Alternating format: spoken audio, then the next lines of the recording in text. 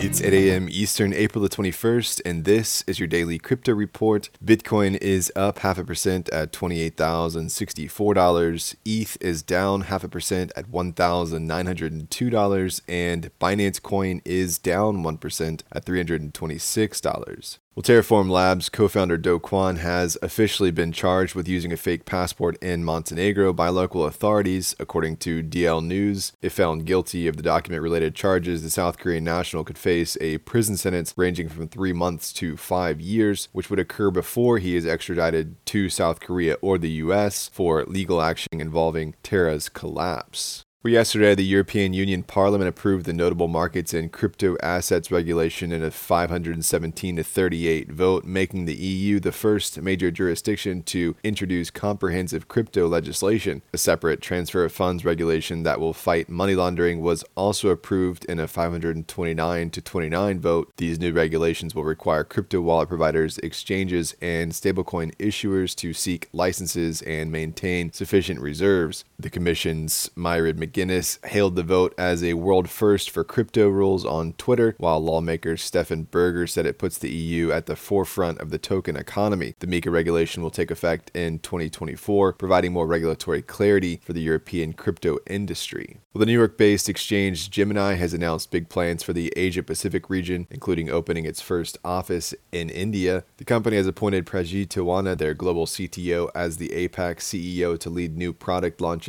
and ensure financial stability in the region. The expansion will involve building product and engineering teams in India and growing the customer base in both India and Singapore. The move comes amid increased wishy-washy regulatory scrutiny in the US that's pushing many crypto platforms towards foreign markets. Gemini's new India office will be located in Gurugram, which has a dense talent pool and proximity to policymakers. Despite India's tough stance on crypto, Gemini plans to hire hundreds of full-time employees in the country.